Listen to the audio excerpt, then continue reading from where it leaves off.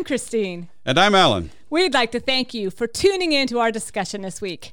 Our hope is that we'll share some information that you will find helpful. So now we invite you to join us as we together listen for the word. Hi, everyone, and welcome to our podcast today. We're still working our way through Lent, and today we have John 11, verses 1 through 45. So it's a really, really long pericope, but I think it's one you're going to know as Alan gets into it here. Yeah, everybody take a deep breath because we're going to be here for a while. Our gospel lesson this week, I think, continues the pattern we've seen lately. Major themes in John's gospel are portrayed in the narrative. And so we saw it last week. We saw it with the woman at the well. We're seeing it again this week with the narrative of the death of Lazarus and Jesus raising him to life. And specifically, we see a dramatic demonstration of the conviction that because Jesus is God incarnate, he is able to convey life to those who respond in him in faith. That's kind of the heart of this passage. Yes. So, moving ahead, what's the setting for this? Well, basically, John's gospel sets the stage for us at the beginning of our lesson this week. Jesus receives word from Mary and Martha that their brother Lazarus is ill. And we're told that Lazarus and his sisters, Mary and Martha, are particularly close to Jesus. In fact, the sisters simply identify Lazarus in the message as the one you love, which has raised questions about whether there's any connection between him and the disciple whom Jesus loved, who's mentioned in John 20, verse 2. But we're also told later in verse 5 that Jesus loved Martha and her sister and Lazarus. So it doesn't seem likely. I mean, I think it's just simply the fact that Jesus was particularly close to this family. And furthermore, Mary is singled out for attention as the one who anointed the Lord with perfume and wiped his feet with her hair.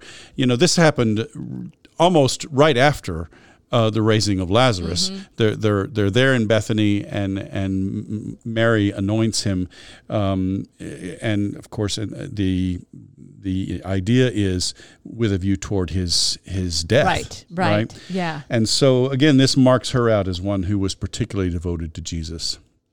Right. So Jesus seems to have a special relationship with his family. With the family. And that's how I've always understood it. So, okay, so moving on. So although they do not ask explicitly, the implication is when they say the one you love is ill, the implication is that they're asking Jesus to come and heal Lazarus. But Jesus responded strangely for one who was so close to this family. Rather than rushing to be with them, he waited 2 days. And Jesus offers the reason for this. He says to his disciples, this illness does not lead to death. Rather, it is for God's glory, so that the Son of God may be glorified through it. That's verse 4. And once again, I think we can hear the irony of John's gospel in this statement.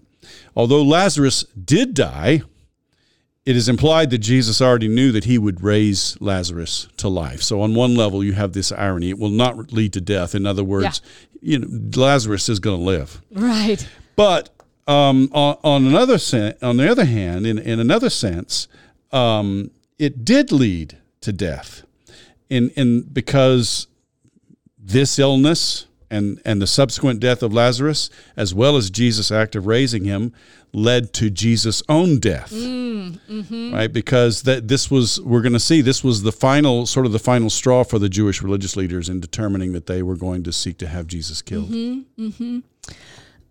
So again, as we've already seen then, the situation of Lazarus' illness and death are also intended for God's glory. And that is, it will set the stage for another significant revelation of what God was doing in and through Jesus Christ. We saw that last week in connection with the man born blind.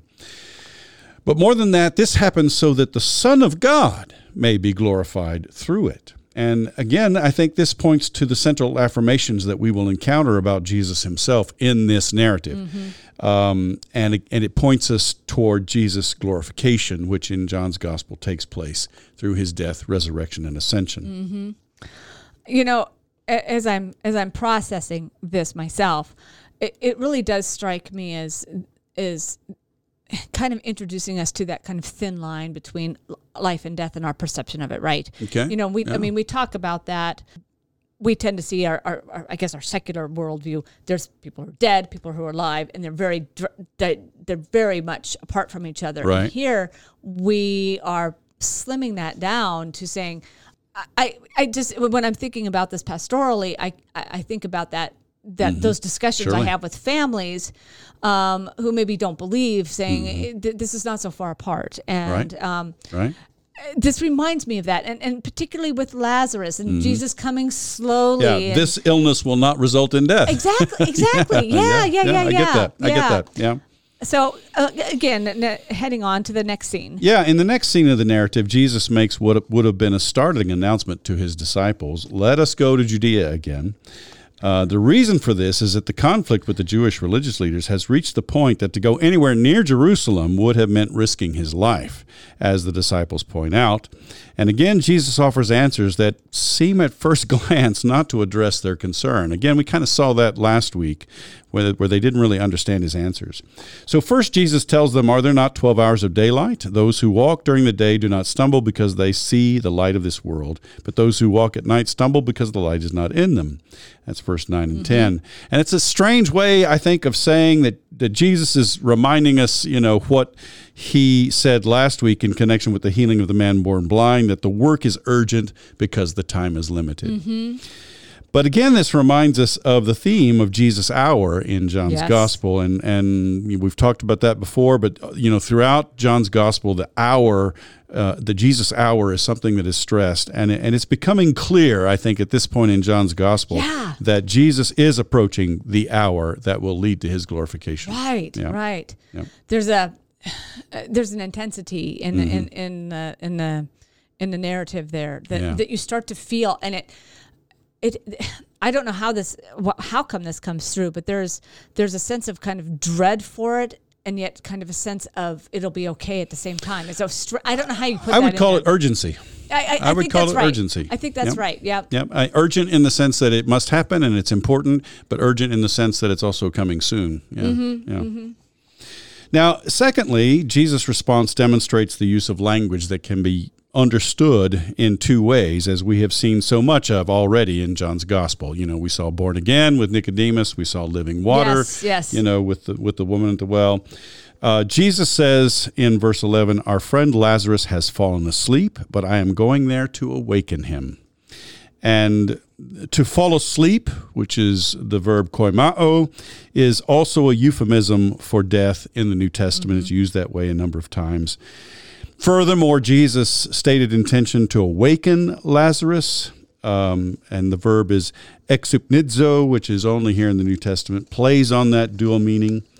That the disciples misunderstood Jesus is clear from their response. "Lord, if he has fallen asleep, he will be all right." And that's the New RSV. But their very response conceals another dual meaning. The New RSV, like most English Bibles, understand the verb sothesetai as meaning that he will get well. But we've encountered this verb in the Synoptic Gospel tradition enough times to remember that sozo in connection with healing refers to both healing and salvation. And so the Wycliffe translation and the Geneva translation both have "he shall be safe," which I found interesting. And the New American Bible, which is a Catholic translation, says he will be saved. And I think again we see John's fondness for irony, because it's like they're saying more than they know. Yes.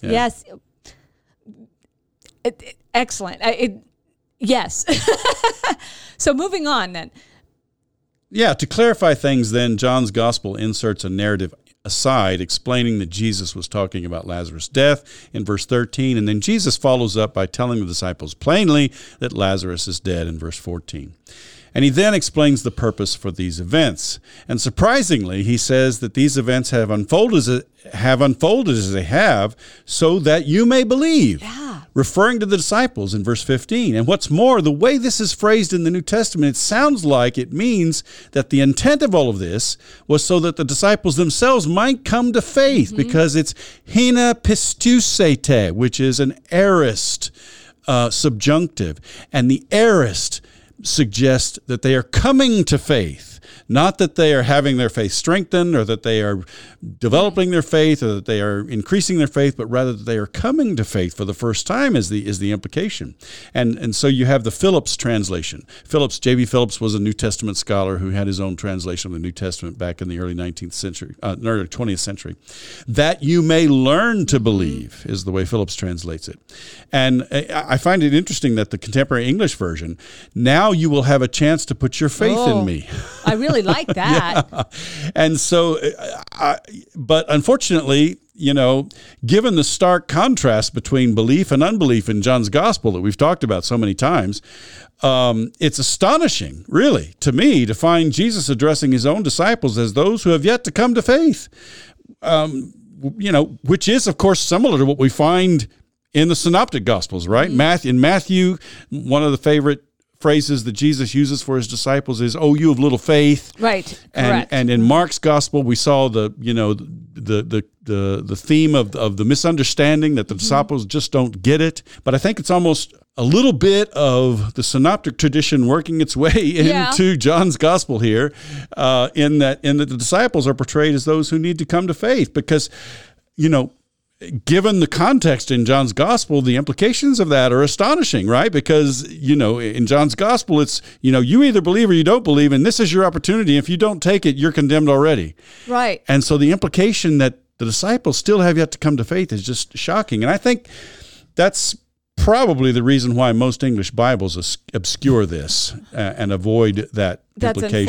Unfortunate. Yeah. But it's unfortunate because it kind of gives you it gets you away from that black and white idea of faith. And we've talked about this, I think, last week, but here we see it again, is that this faith is this process. I mean, they're already following Jesus. They have some faith. They're following him, right? And yet, I mean, in one of the themes, as we saw in Mark's gospel, is none of the disciples truly understand that Jesus is the Son of God until after his death, right? So they don't really believe until after the fact. Exactly. So most English translations have some version of the way the New RSV translates it, so that you may believe. That sounds like, well, maybe they're just taking another step of faith. Right. But hina pistiusete really implies more so that you may come to faith. And I really like that. If it was the Reverend Dr. Alan Brame translation, I would translate it so that you may come to faith, because I think that tension was meant to be there, and I think it's a good counterbalance to that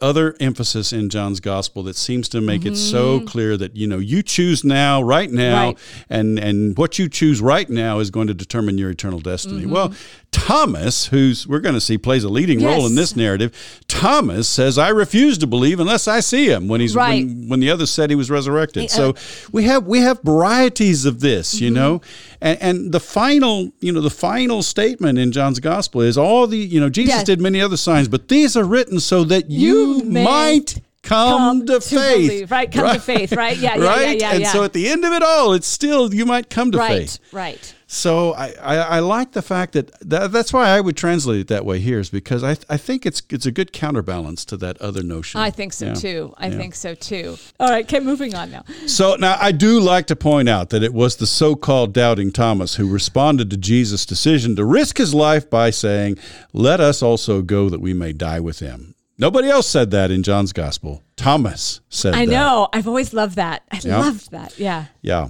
So I find it interesting that Thomas plays a leading role in John's gospel, especially since he will refuse to believe in the resurrection without seeing Jesus at the end of the gospel. Because this is such a comment of the deep faith. So we could die with you. Yeah.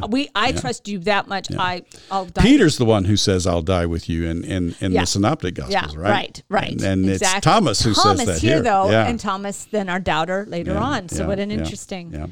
So again, I think Thomas' response here, "so that we may die with him," points us forward to Jesus' death at the hands of the Jewish religious leaders. And this is another way this passage kind of points forward to that.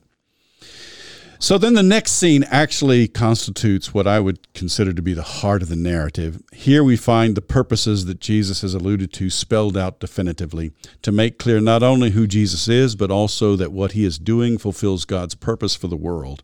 And again, I think we see in John's gospel, it is clear that Jesus already fulfills God's purpose in the present time, which points to the theme of realized eschatology. Now, I want to mention a clarification about that. The fact that realized eschatology is a theme in John's gospel doesn't mean that there is no future eschatology. There are future references to yes, judgment. I think that's important in John's gospel.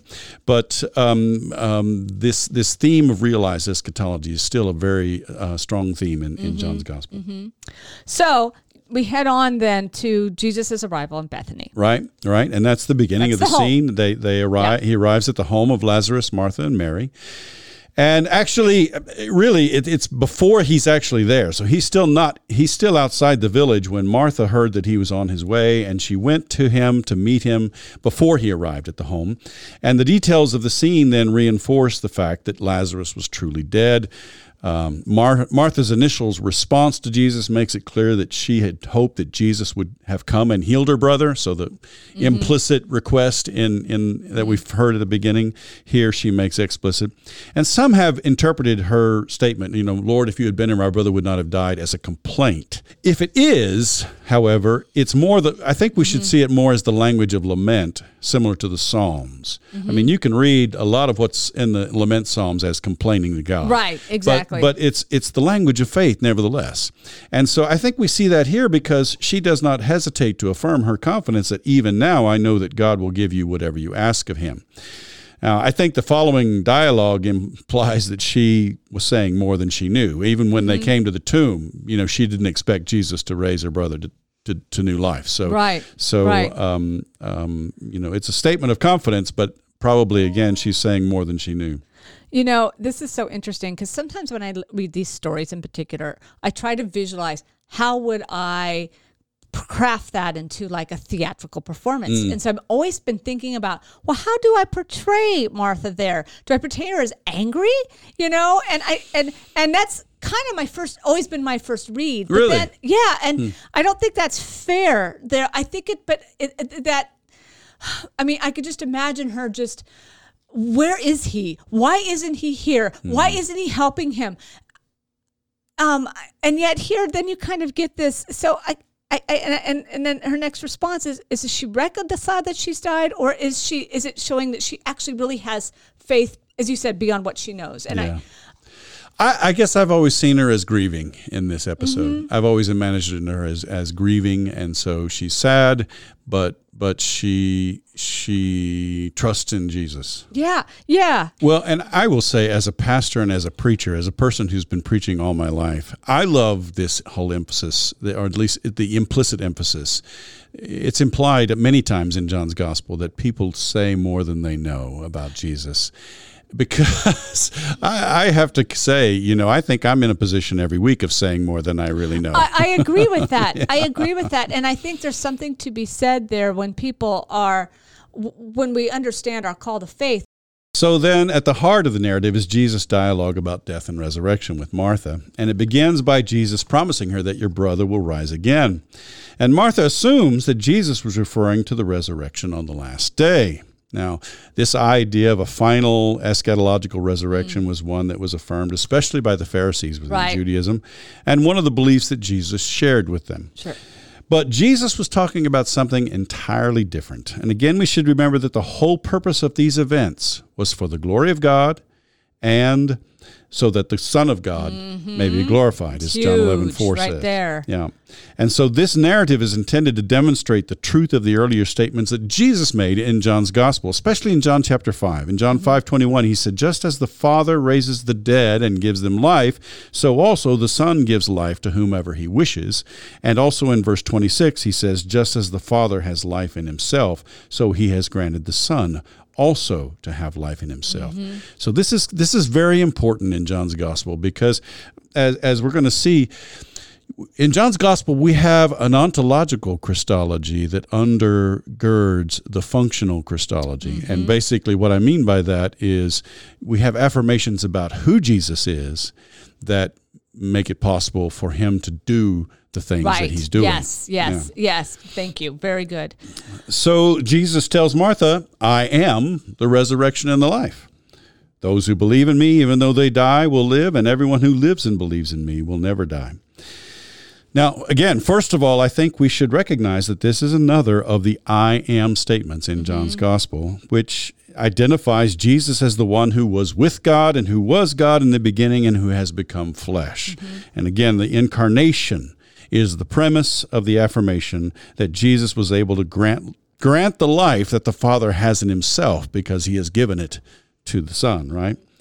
So here, resurrection and life are not realities that one must wait for the last day to experience, but rather Jesus, as the Word of God incarnate, is able to grant life here and now. And again, this is that ontological Christology that serves as the basis for functional Christology. I've made the statement before in the podcast that most of the New Testament's Christology is functional, and I stand by that. Yeah. But here we have a genuinely ontological Christology. It is because Jesus is the one who incarnates God that he has the life of God in him, and he's able to do these things.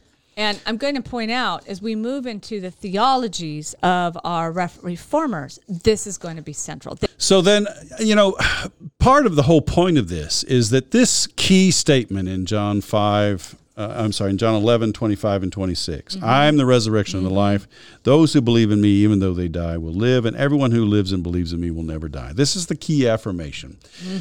So part of this statement affirms that, as Gail O'Day says, death belongs to the ongoing life-giving power of God in Jesus. So that Jesus could say, even if those who believe in him die, they will live. So that, death is a part of God's domain, so to speak. It is not some separate domain whereby people are separated from God.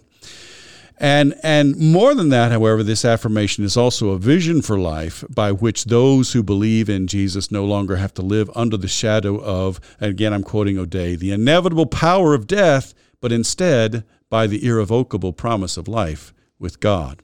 And so it is that Jesus can say, everyone who lives and believes in me will never die. Now, this is not saying that believers will never die. And I think that's one of the challenges we have with this passage, is because just on the surface of it, it almost sounds like you're saying, well, anybody who lives and believes in Jesus will never die, will never experience physical death. Right.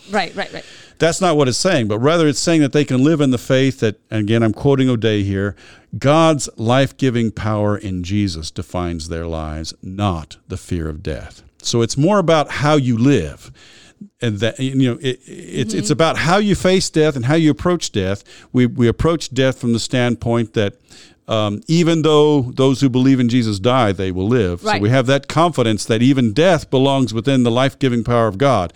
But we also approach our life not from the standpoint of, some who will say, well, you live, you pay your taxes, and then you die, right? Yeah. So it's sort of a fatalism. Right. No, from the Christian perspective, we live from the standpoint of the irrevocable promise of life in God. Exactly. Right? And through Jesus Christ. And so God's life-giving power in Jesus is what defines our lives, not some sense that death is the ultimate. Exactly. And what's remarkable is when you live your life that way. Yes. When people can live their life that way. Yes. It's just... it's just this awesome, energy. I can't explain it. Yes. Yeah. Well, it's abundant life. That's eternal life. Yeah. That's eternal life in John's gospel, right? Yeah. So, and again, the essential importance of this affirmation for John's gospel is highlighted by Jesus' question to Martha in verse 26. Do you believe this? Isn't that interesting that he poses this to Martha? Do you believe? Because she's already affirmed her confidence in him, right? I know that God will give you whatever you ask of him, right? Yeah. So she affirms her confidence in him. But at the same time, I think Jesus is recognizing not only in Martha, but also in the disciples and also in all the readers that there is room for growth. This is kind of where the water hits, water hits the wheel, where the rubber meets the road. This is the crux of faith in this life experience that we have in our humanity. It is, can we face death with confidence? Can we face death from the standpoint of God's irrevocable promise of life, or not? Right. And we're always pushed on that. And so I think we should see this as a question not only addressed to Martha, but to all who hear the gospel. I agree. And then the affirmation she has, the witness she has is key. It's very key. And it's one of the key affirmations of Jesus' identity in John's gospel, along with Peter's affirmation in John 6:69, you have the words of life, Lord, to whom shall we go? But also then Thomas at the end makes the final affirmation, my Lord and my God. My Lord and my God. Right? Well, again, the other real true affirmation here in John's gospel is Lord. Yes, Lord. Yes, Lord, right? We got Lord, I believe you're the Messiah, the Son of God, the one coming into the world. So you've got Lord, Messiah, Son of God, the one coming into the world. So it's really almost one of the fullest affirmations of Jesus' identity in John's gospel. Well, and in my play version, I love this because I'm seeing this person who is so distraught.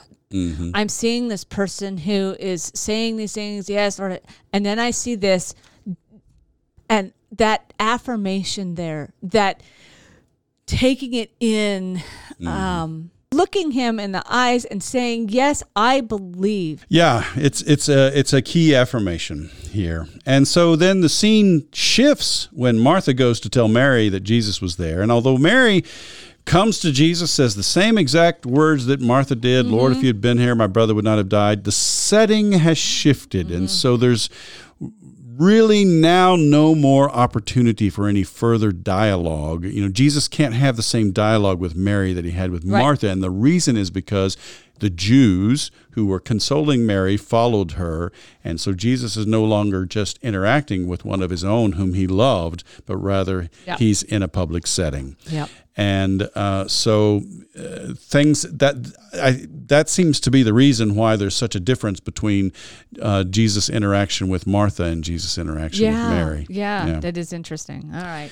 Now, although the next part of this scene is perhaps a favorite of many because it shows how tenderhearted Jesus was, it has been badly misunderstood. The situation is not one that called forth Jesus' deep compassion, but we should read it, I think, as one that called forth strong feelings of anger.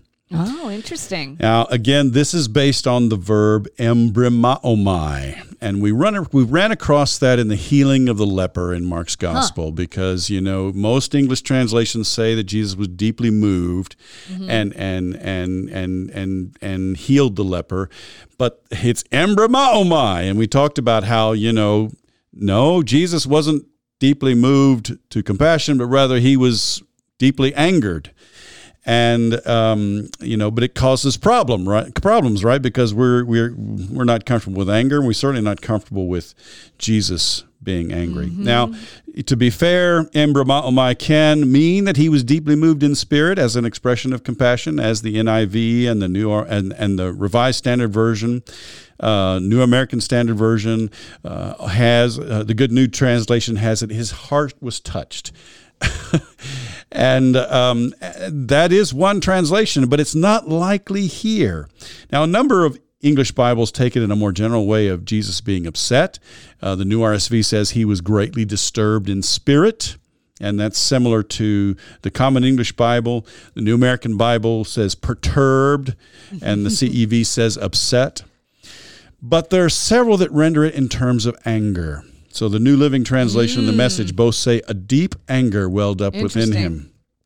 And the Holman Christian Standard Bible has he was angry in his spirit. Interesting. Well, that's a huge, at least in English, that's a huge shift from it is. It touched his heart. Right. Which sounds all, to he was angry. I mean, a deep anger welled up within him. Yeah. And so I would, again, in the Reverend Dr. Alan Brame translation, I would be following the Message in the New Living Translation. A deep anger welled up within him. And it would seem that his anger was in response to the Jewish crowd, which we have to remember, in John's gospel, the Jewish crowd are portrayed as divided over Jesus at best. and at worst, openly hostile to him. So this is not like, oh, these are just really nice people who are just hanging around. These are people who are, at best, to be viewed with suspicion as to whether or not, as in terms of their attitude toward Jesus. So the fact that Jesus wept, then I would say was likely due to his anger. They were tears of anger, not a reflection of his love for Lazarus, as the Jewish crowd mistakenly thought. Now, again, of course, the fact that they asked the question about whether or not he could have healed Lazarus seems to complicate this interpretation of Jesus getting angry and the tears of anger. But it could be taken as a sarcastic response rather than a sympathetic one. At the very least, I think we should recall that the crowd is portrayed in John's gospel as continually arguing about Jesus. So, the Jews are not a friendly group in John's gospel. So, clarify. Why are they angry? What are they angry because of the healing? Or are they angry because of the... I think Jesus is angry because the crowd was there and it prevented him from being able to interact with Mary in the kind of way that he interacted with Martha. I think he was angry that these people who were continually testing him were there, and it prevented him from being able to, perhaps comfort her in the way that he wanted to. Okay. Yeah. And I think also partly he may have been angry because he knew what the outcome of this was going to be, and which was that some of them were going to go back and report on him to the Jewish leaders. Right. Yeah. I'm just responding to you.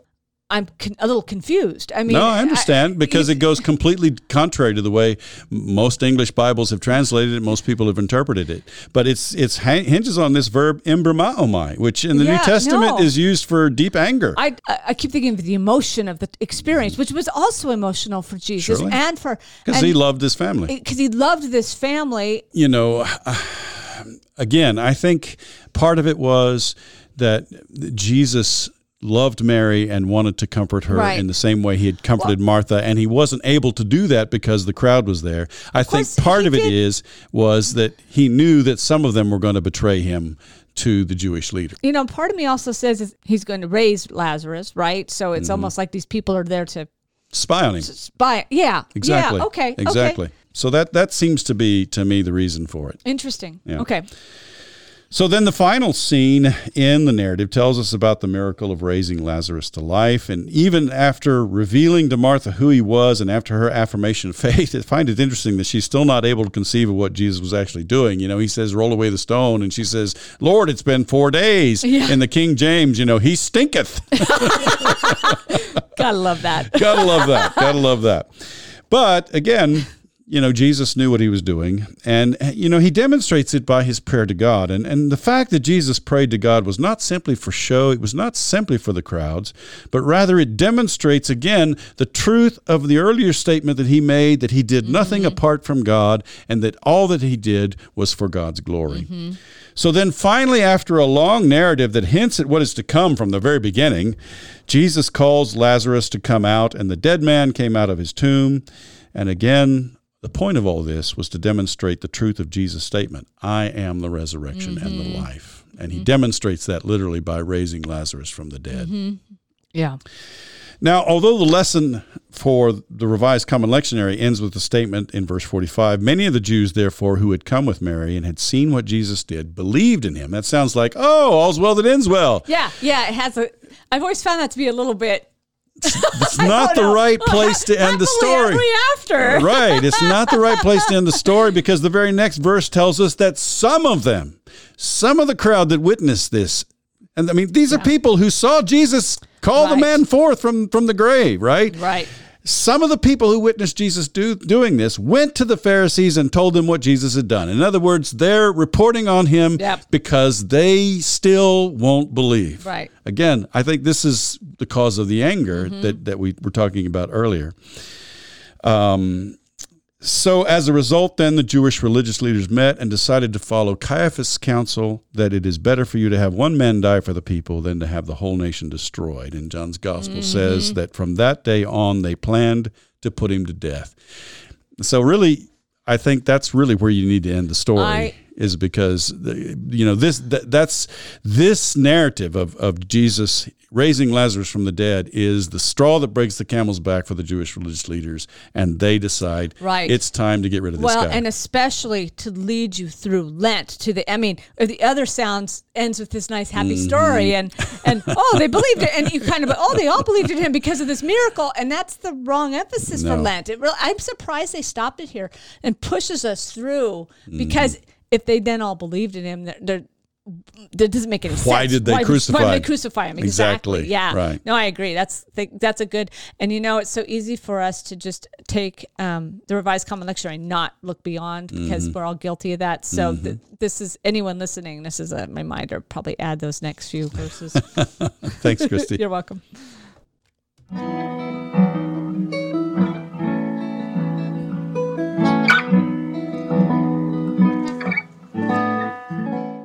Hi, friends. We're back, and we're going to let Christy lead us in a discussion of how the Reformers interpreted this passage. So, Christy, tell us what you found. Sure. And my discussion's a little bit shorter today because it's such a long passage. And I found as I was kind of looking through, in particular looking through the Calvinist institutes, but also into Luther, that they really were hooked on verse 25. And if you recall, that's Jesus said to her, I am the resurrection and the life. Those that believe in me, even though they die, will live. And that is one of kind of their proof texts. They use this all throughout the institutes. Calvin references it in his in some of his early writings, and it's just a core, they thought, to the Christian faith. Well, and I can't fault them for focusing on this because, as I mentioned, this is really the central point. This is the whole point of the whole narrative is that affirmation that Jesus makes. So I can't fault them for that. I might not agree with how they use it. Right. So let's take a look here. And one of the first kind of major treatises of the Reformation is from 1520, and Martin Luther wrote 3 in 1520, and this we see it in Freedom of a Christian, and this is what is shorter one of the 3, but really kind of puts down his theology. And now remember, in this one, he's still not in the process of it. It's ultimately going to be one of the pieces that's going to divide him from the Roman Catholic Church. But at this point, he's still in this kind of conciliatory tone, thinking, look, if I put this out of what Scripture actually says and that this is the true faith, the church is going to reform in accordance with it. And so he's still dialoguing with the church. Yes, exactly. He hasn't made a break yet.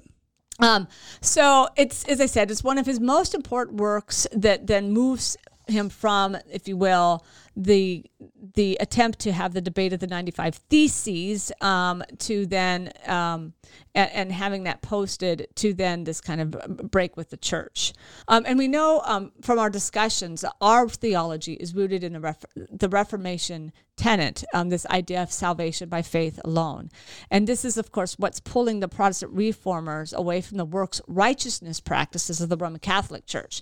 And it's here that Luther argues that by accepting the grace of God, that we are truly free. We're no longer bound, if you will, to the works process.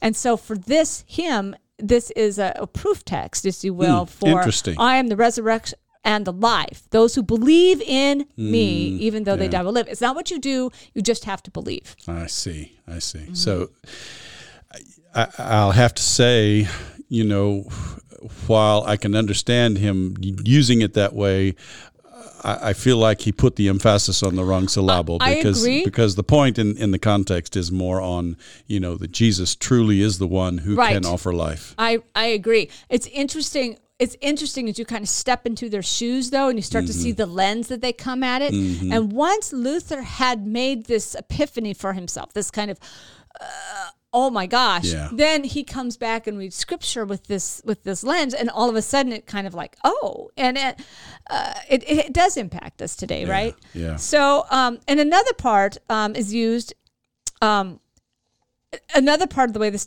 text is used in Reformation theology is the use of the life to reflect that Jesus is life. And it's used by Calvin to show that we have life, eternal life in God who came to us through Jesus. It kind of builds on what Luther said, but it contains Calvin's emphasis on fallen humanity.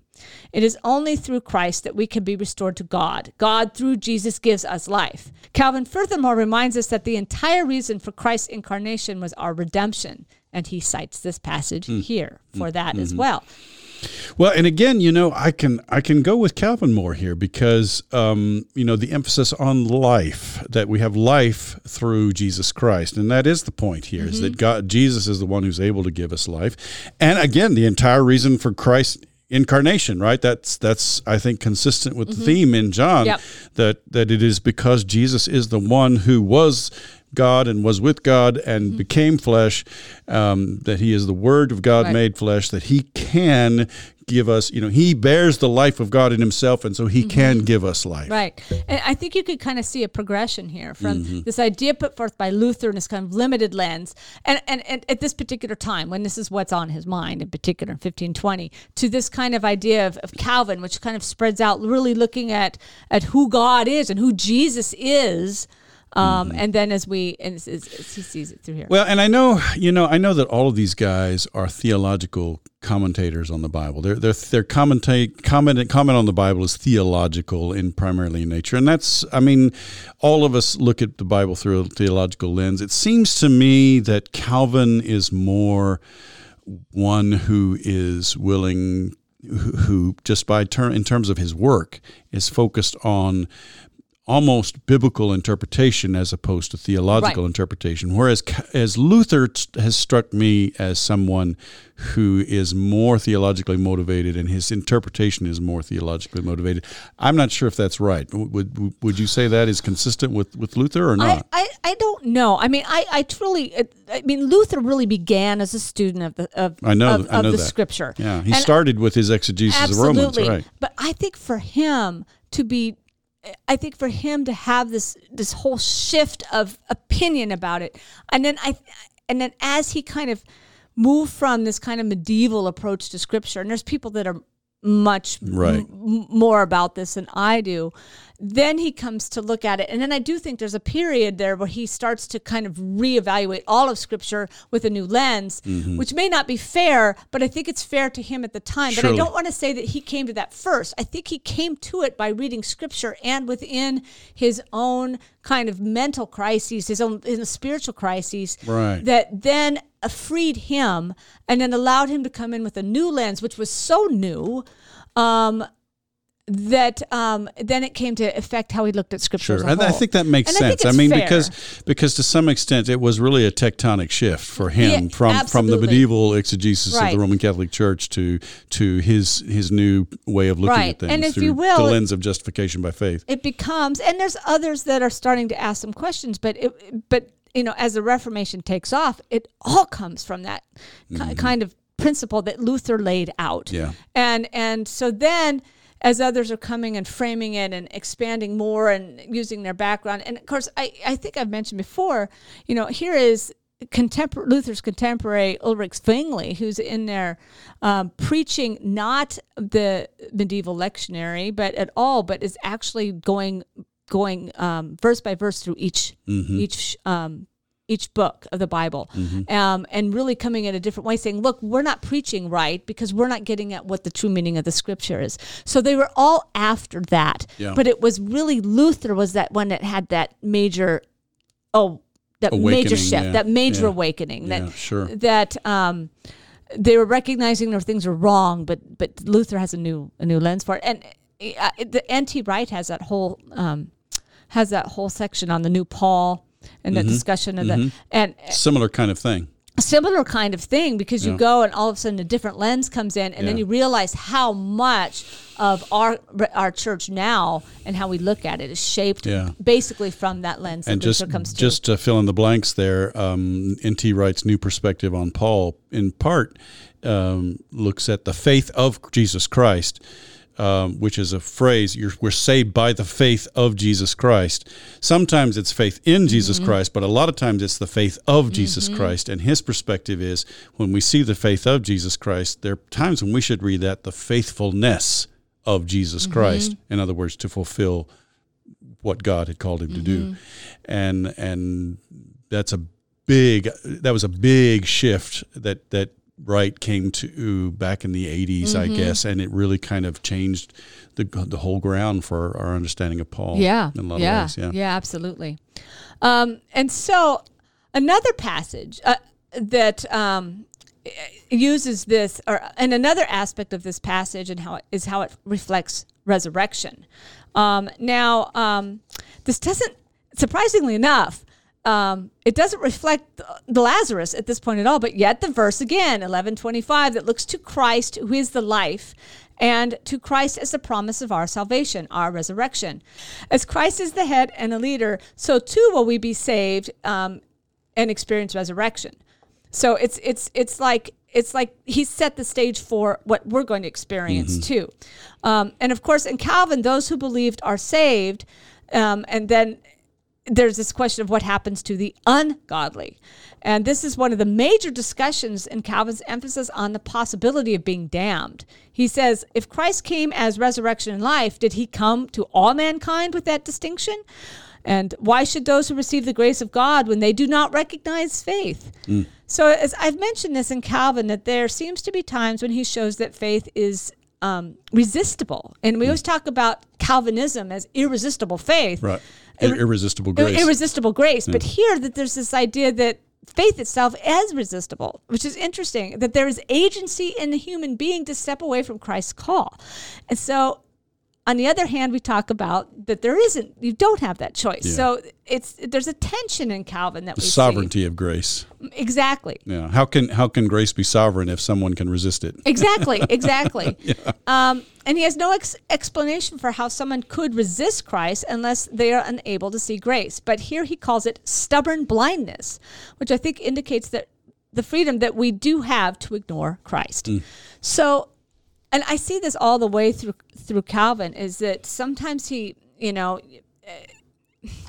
there's that tension in between, that there seems to be some agency, some freedom, human agency that we have to resist, to resist God's call. And I can't quite put a finger on it yet, but I think because we've been so conditioned to read Calvin in terms of predestination and irresistible grace, and therefore if you believe, you're saved. If you don't believe, but if you don't, but how does that happen? You were predestined to hell, so not to believe. And I'm not quite sure that it's reconciled within the current commentators on him. I really don't. I think there's a tension there, and maybe they just. Yeah, I think there's a lot of pieces there that need to be pulled apart. Well, and to me, I wonder, Calvin is trying to systematize theology. Exactly. And there is a sense in which biblical theology resists systematization. I agree. Because there are tensions within biblical theology. And one of those tensions is, grace versus freedom of the will, and how do you balance those out? How do you explain them out? And I think part of what, you pointed this out, I think part of what Calvin's problem is almost a pastoral problem. He and Luther and Zwingli and all these other folks, Bullinger, they're doing their best to preach the Word of God rightly. And how in the world is it that so many people who hear it just don't respond? Right. Exactly. And they're kind of baffled by that. Yeah, how do you explain it? And I think there's this also, and I know all pastors deal with this, and even though, we're just the mouthpieces, we still think, how can we save people? We have this need, and we want to make a difference. We want to make a difference, and then realizing that sometimes our words go on deaf ears. That's hard to handle It is. too. And It is. so there's just it kind of provides a, As a no pastor, matter I can understand. what you do, some people aren't going to hear it. Yeah.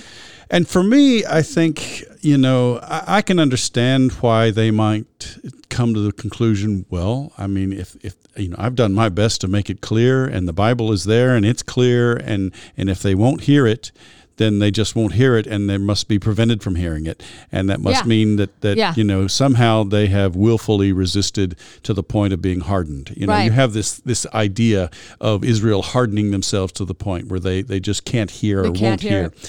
In Scripture. And, I get that. That's one way to look at it. But I think for me, pastorally, I've come to realize, in my encounters with people, is that there are all kinds of reasons why people aren't able or willing to make the step of faith, or perhaps they once believed and have stepped away from it. Mm-hmm. There are all kinds of reasons for that. Right. And I don't know that I need to try to come up with an explanation for it. I leave it in God's hands. Right. Exactly. And I think that is ultimately the position that Calvin would say, look, God is sovereign. Mm-hmm. Leave it in God's hands. There's stuff we don't know. Mm-hmm. And trying to make some explanation here, but at the end of the day, is that it's not really for us to be sitting and judging those who don't believe, which I think Calvin would agree with.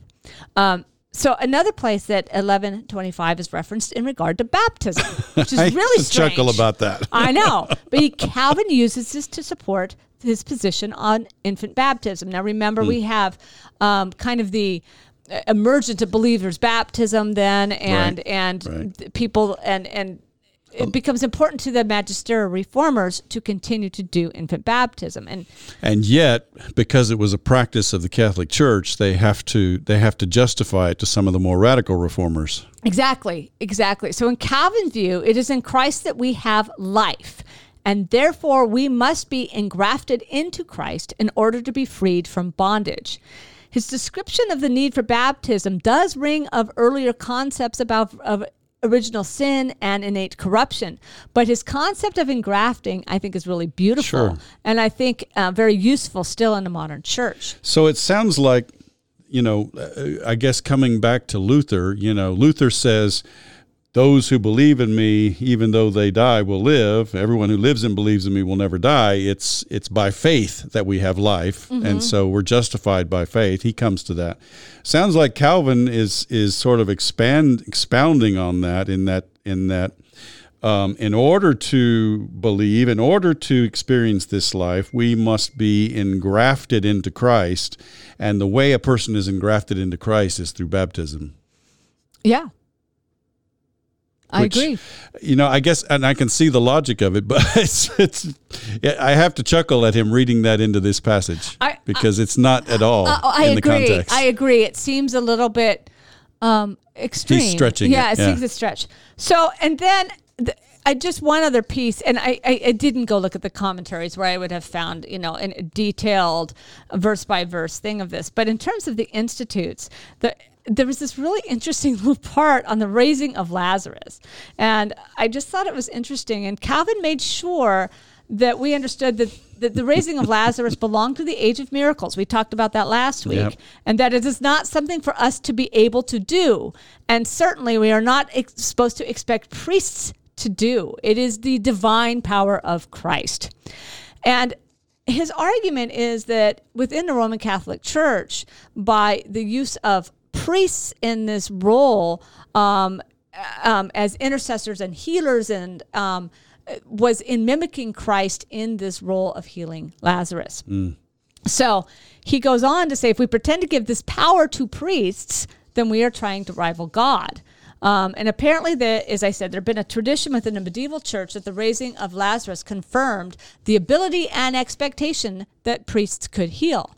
And it was based on the assumption that Jesus told the disciples to, quote, unbind the risen Lazarus and let him go. And so unbind him and let him go becomes then an explanation of the vocation of priests who are to unbind and let go those who are there healing. Exactly. Now, and Calvin actually gives us some background on this, which I thought was kind of fun too. But this came from the belief that comes from a document that's known as a pseudo-Augustine. In other words, something that had been ascribed to Augustine that really wasn't. And that is from that treatise that they got this idea that this was meant for the disciples. And we just talked about it. This was the Jews that did that, not the disciples specifically. So this idea that the unbinding was something the disciples did. Thus, the priests that are the disciples, that are the designated disciples, then can do this as well. And so, but giving the power to the disciples, it again put this buffer between Lazarus and Jesus, and it was used in the medieval church to justify the role of priests as intercessors. In other words, the church was using this miracle to justify the heightened role of the priesthood, and it's the priests, again, who unloose the bands of death. You know, one of the things that fascinated me about teaching hermeneutics was looking at all these different ways that people have interpreted various Bible passages. Isn't that interesting? Yeah. It is. Yeah. Well, and again, and that's one of the big challenges too, is to write to always be aware of your lens, and that's why I'm having fun doing these mental exercises of trying to, how would I stage that, Sure. Because what a strange different lens that can bring to it. Yeah, definitely. Thanks, Christy. Thanks.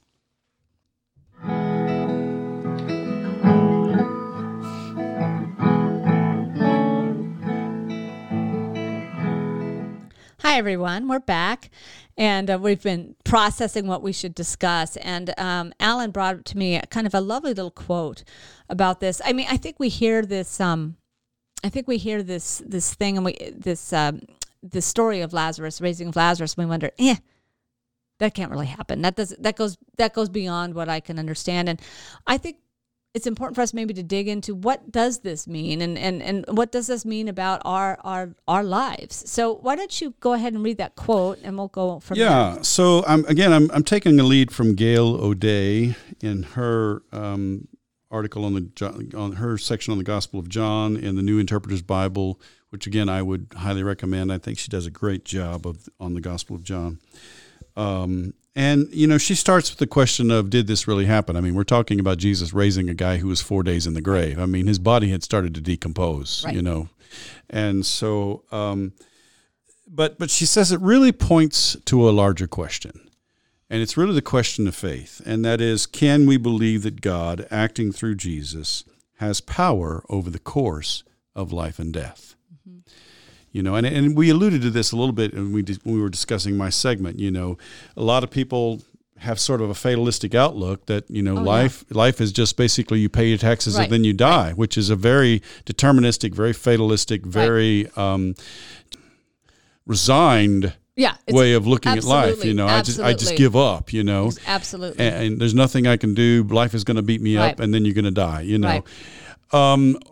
Or can we really take this, affirmation that Jesus makes here? I am the resurrection of the life. Those who believe in me, even though they die, will live. And everyone who lives and believes in me will never die. Yeah. Do we really take that seriously? And can we take it to heart? And can we not only, she actually goes into this, can we not only apply it at the time of death as pretty words that comfort people? Right. It's a nice thought to think that maybe you'll be reunited with your loved ones, or that, they're in the presence of Jesus, in the presence of God, they're comforted. But is it more than that? Is it something that defines our life? Can we live our life from the standpoint of the irrevocable promise of God, which is life in Jesus Christ? And that's the focal point of this passage in John 11. And I think that's therein lies the rub, right? Is that that's really where it really becomes the crux of the problem is, do you believe this? Jesus said it. Do you believe this? Right.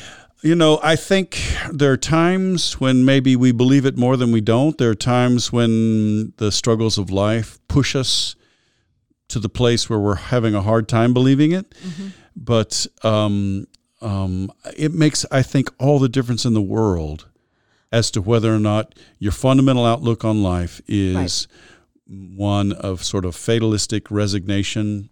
You pay your taxes and then you die, or it's one of, I'm living my life now in light of the promise, the irrevocable promise of God, of life in Jesus Christ. Well, and to me, you're asking the big question, of why am I here? Sure. Why do I have this? And I talk about it with my young adults. Why do I have this me-ness that I claim and identify that keeps me from being you or somebody else, and that is uniquely me?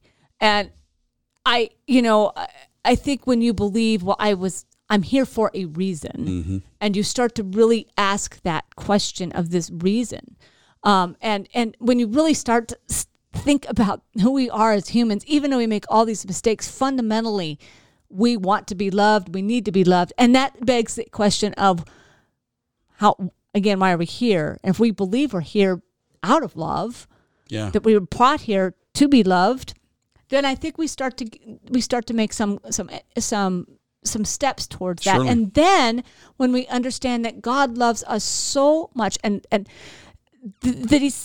Jesus comes to us, then all of a sudden it starts to make sense. But that's really hard for people to understand because we're so logical and we think we know everything and we think we're so smart. We have to be able to explain everything. Exactly. That we have trouble with this. And I think when this is written, the idea that Lazarus is 4 days in the grave, the miracle of it is so awesome. And we trust it. But today's kind of skepticism, we read it and we're like, well, that's not true. So obviously the Bible doesn't have anything to offer. That never happens exactly. In real life. Yeah. Instead of getting rid of worrying about in my opinion, about the kind of literalness of it and really thinking about why the story is what's the point of it? What's the point of the story? And to trust. And when you start to live your life as someone loved, and it's that's somebody that lives eternally in God, it changes your life. It changes how you approach your life, and it changes how each day goes. And it does. It can.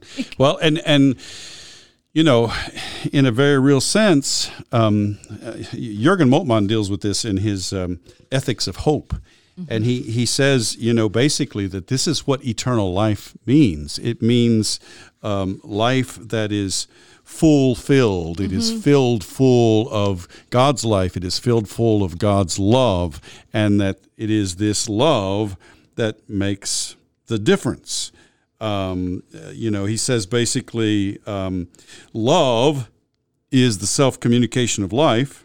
So in this way, eternal life becomes loving and loved life, right? So, this is a whole part of it is if we are here because we're meant to be loved and we're meant to love, then this is a essential part of what it means to have life. Exactly. Not just physical life, but eternal life, the spiritual life that Jesus is talking about. And when you can embrace this, then you go into the world following the law of love. You go into following as Jesus loved, and you reach out to others, and you. It's like you can drop all the petty human junk, which we still all have, but you could just reach into that, and it's no longer about the ones who have the most toys when they die win, right? It's no longer about that. Yeah. It's about something better, really. That is really more fulfilling in terms of life. Yeah. Again, I'm going to go back to O'Day here because she's got some amazing insights here. She says, Jesus defeats the power of death because in him the world meets the power of the love of God incarnate. Again, that picks up on your thought about love, that God's full sharing of power over life and death with Jesus is an expression of God's love for Jesus in the world.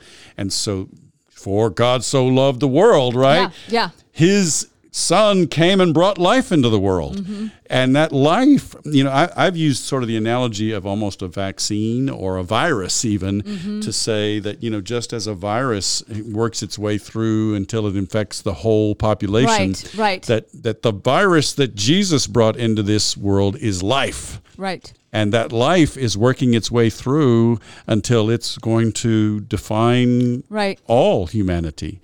And to me, again, it comes down to a couple of things. Is your outlook on life hopeful, meaningful, purposeful, or is it fatalistic and just kind of resigned? Right. But I think it also comes down to, this idea of, do you have to be able to explain everything, or can you because if you do, how do you explain love? Right. How do you explain God's love? How do you explain any love? Right. I Exactly. mean, and you have these people, in the world, they're called objectivist philosophers. There's a philosophy called objectivism, and Ayn Rand was the prophetess of objectivism. And by the way, if you're a fan of Ayn Rand, you should really take a look at that, because what Ayn Rand says is diametrically opposed to everything Jesus of Nazareth stood for. And, everything that biblical faith stands for. And because it's this philosophy that basically just says, this is all there is, and you just get the most you can by any means, whatever. Right. And it doesn't matter. There's no ethics. It's just you get the most you can, because all that counts is you. Is you. It's a philosophy of self. Well, and it's a real problem, and I think in the world right now. You can't be a fan of Ayn Rand and be a follower of Jesus Christ, because her message is diametrically contradictory to the message of Jesus. And it's become a whole philosophy. Well, and you're right. There's a philosophical institute of the Objectivist Institute that promotes this way of looking at things. I just heard a piece on NPR, probably on point, about this group of people out there who are creating these bunkers, and they're spending billions of dollars on their underground, almost hoping the world will be destroyed to see if their bunker will hold up. And I'm like, for what point? Yeah. What point? What's the purpose? Do you think you want to live that? And I'm hoping COVID proves something about that we need community. We need each other. And we need each other. The point is, you're not an island. We are created together as well, and that brings us back to the whole point of it's love that brings life. Yes, and exactly. It's God's love in Jesus Christ that brought life, and it's it's a gift that comes from the love of God, and it again, it's something that is meant to impact the way we live, so that we can live not only in a loving way, but also in a hopeful way, in a way that is directed toward, again, I love, this is Gail O'Day's phrase, the irrevocable promise of life. Yes. Through Jesus Christ. Exactly. And when you live that way, and when you understand that you are loved from the beginning, and that you are also taken up in love when your physical body when you're dies, face to face with God. Yeah. The love of God doesn't let you go there. And the whole fear of not being successful at what I've gathered, and the whole fear because you understand for whom you live. Yeah. And you understand the center of love. Now, that doesn't mean we ever do it perfectly, but it does mean that we're called to be in that space. And honestly, that framework has completely shifted my life experience. People that grow up understanding that love, that love that we're given through God, and they can grow into that love as they age. That it just I see people on the outside looking in, going, I want to live that life. Why don't I have what you have? And it's kind of like it's not that. It's just that I believe. Mm-hmm. It's just I believe, and I trust God to provide for me. Mm-hmm. Yeah. Well, and I guess I'm looking at things from a different standpoint. I look at things from the standpoint of, it seems like a lot of the people I come in contact with, they just don't seem to care. They don't seem to care that I mean, they're so caught up in in the affairs of this world, Right. that they just don't have much time or energy to even think much I agree. about these deeper things. Until it's a crisis. Someone's died. Someone's got a diagnosis that they're going to die. Somebody, and then all of a sudden, because they haven't taken time to stop and reach into the faith that's put in front of them, kind of like Calvin talks about. Well, I mean, we're putting it out there every week in the pulpit, right? That they just, and then all of a sudden a crisis, and then they live so hard because they, I mean, it's just, so I'm going to use an example. I got one of my colleagues diagnosed with breast cancer, serious, just had a double mastectomy. For many people, this is, I mean, many knows, very, very scary, but she lives in faith, and she's smiling her way through this with just this confidence that God is going to take care of her.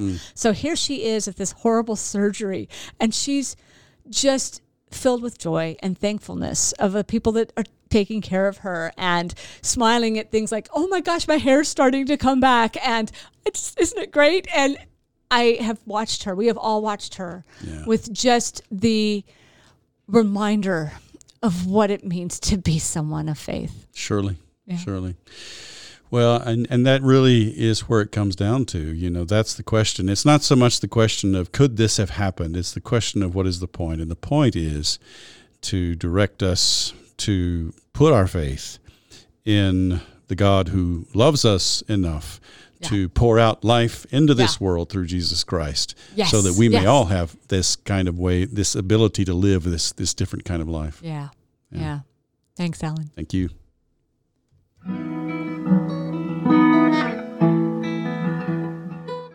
That's our podcast for today. If you heard something that was helpful to you, please subscribe to our podcast and tell your friends about us. It's our hope and prayer that our time together might bear fruit in your ministry as you build up the body of Christ. We hope you'll tune in next week, and in the meantime, let's keep serving each other as we together listen for the word.